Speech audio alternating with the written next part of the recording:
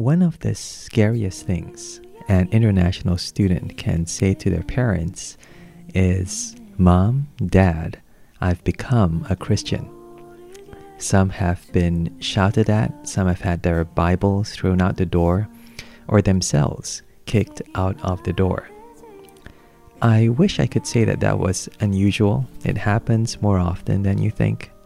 Some people have had to leave their country for the safety of their lives. And Peter says, do not be surprised. Do not be surprised. That's the thing about suffering. When it first hits you, it's that surprise.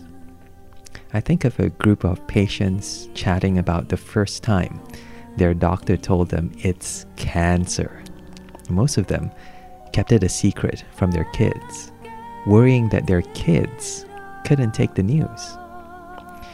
Peter is talking about that first reaction, when suffering first hits you as a Christian. Verse 12, "Beloved, do not be surprised at the fiery trial when it comes upon you to test you as though something strange were happening to you." In other words, this will happen. Maybe not today, but when it does, don't be surprised and don't fall away.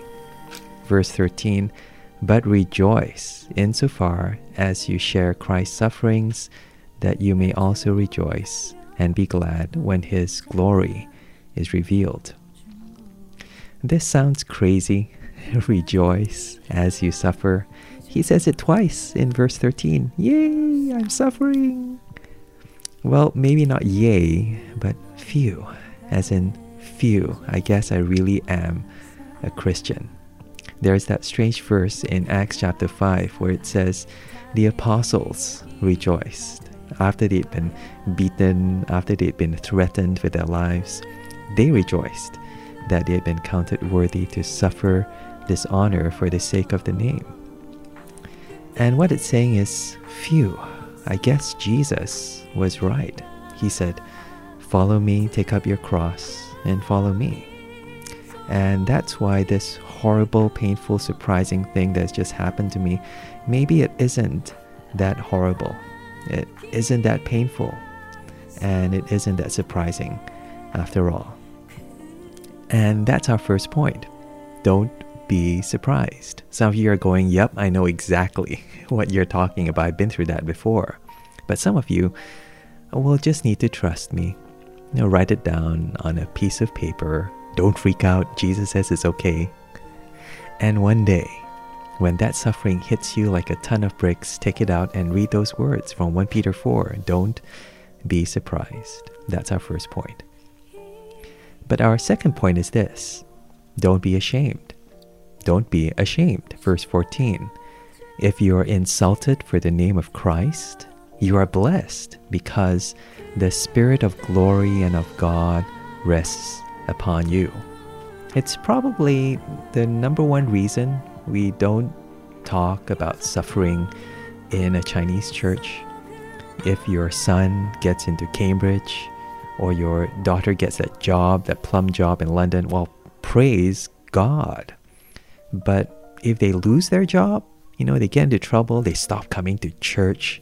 Hiya, you're supposed to be this elder, this leader. How can your kids do that? Didn't your mother teach you? That kind of suffering, any kind of suffering, whether deserved or undeserved, it feels shameful. It feels embarrassing. Choi, choi, choi. But I think we get the categories mixed up in our shame compass. Some things we shouldn't be ashamed of, but some things we really should. Verse 15.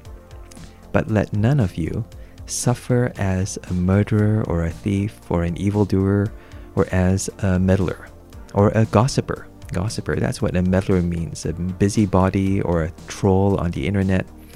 And that's interesting that it comes after killing and stealing and doing evil. Peter says, don't gossip.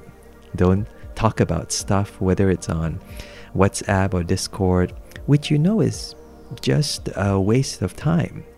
If you suffer because of that, well, you deserve it. Is what Peter is saying.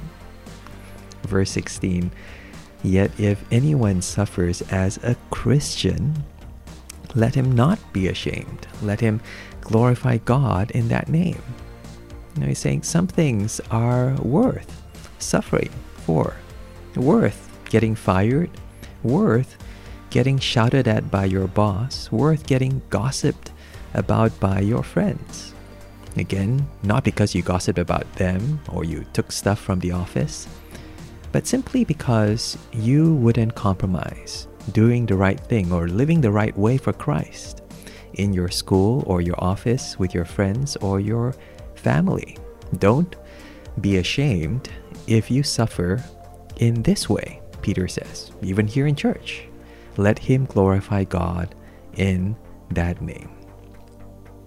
Finally, don't fall away. Verse 17, for it is time for judgment to begin at the household of God. And if it begins with us, what will be the outcome for those who do not obey the gospel of God? Judgment starts with God's people today. I wonder if you knew that. I wonder if you're surprised by that word judgment. Peter talks about salvation in verse 18, salvation of the righteous. But even then he says, it is hard. The righteous are scarcely saved. And the point is, whatever happens here in the Chinese church, whether good or bad, God did that. God did that. And especially when things get really, really bad, judgment falling on the house of God, that's still God. Purifying his church, testing his church, even blessing his church. Because as bad as it might seem, this kind of judgment ultimately results in salvation. But the judgment of those who don't obey Christ, who don't obey the gospel, that's not going to save. He doesn't tell us what it is. Peter just says, what will become of the ungodly and sinner? Because, he doesn't have to tell us what it is. You just know it's going to be a lot worse. If you're a mother whose son has gone off the rails, and this is a true story, this mom, she tried everything. She tried counseling, soft words, family and friends. But this son just went further and further away from God. Till finally, she got on her knees and she prayed, God, do anything and everything to bring him to his knees. What do you call that?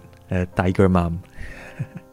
No, that's a loving mom. That's a godly mom. Because that's the way that God loves us. Back in verse 18, God is doing everything and anything to save us today so that we will not have to face his final judgment tomorrow. Now, if you're not a Christian, don't worry about this. If you're not in the house of God, not in the family of God, don't worry about suffering for Christ, being judged as the house of God. But maybe you should be worried. Hey, there's this judgment that is yet to come. And maybe I should be worried about that. Point number 2, don't fall away. When God purifies his church, it is time for judgment to begin with the house of God. Finally, verse 19. Therefore, let those who suffer according to God's will entrust their souls to a faithful Creator while doing good. Don't be surprised. Don't be ashamed. Don't fall away. Verse 19 sums it up as trust God and carry on. 70% of students here in Cambridge fall away from Christ. That's a very sad but true statistic. 70%. You see 3 students sitting in church today. 2 of them will eventually not call themselves Christian anymore. I talked to a pastor once about this, and he said to me, some of these students, they really struggle during their years at university. But you know they're just going to be okay, because when that tragedy hit them, when that suffering hit them, they actually learned to trust God more and not less. You see, ironically, it's not the students who suffered and struggled whom we are worried about. It's actually those who don't. And here Peter is saying, suffering encourages faith, but suffering also encourages faithfulness in a faithful God. Let's pray. Heavenly Father, thank you for your hand in our suffering, for using anything and everything in our lives to bring us to Christ, to make us more like Christ, and to keep us remaining faithful in Christ. We pray this in Jesus' name. Amen. Amen.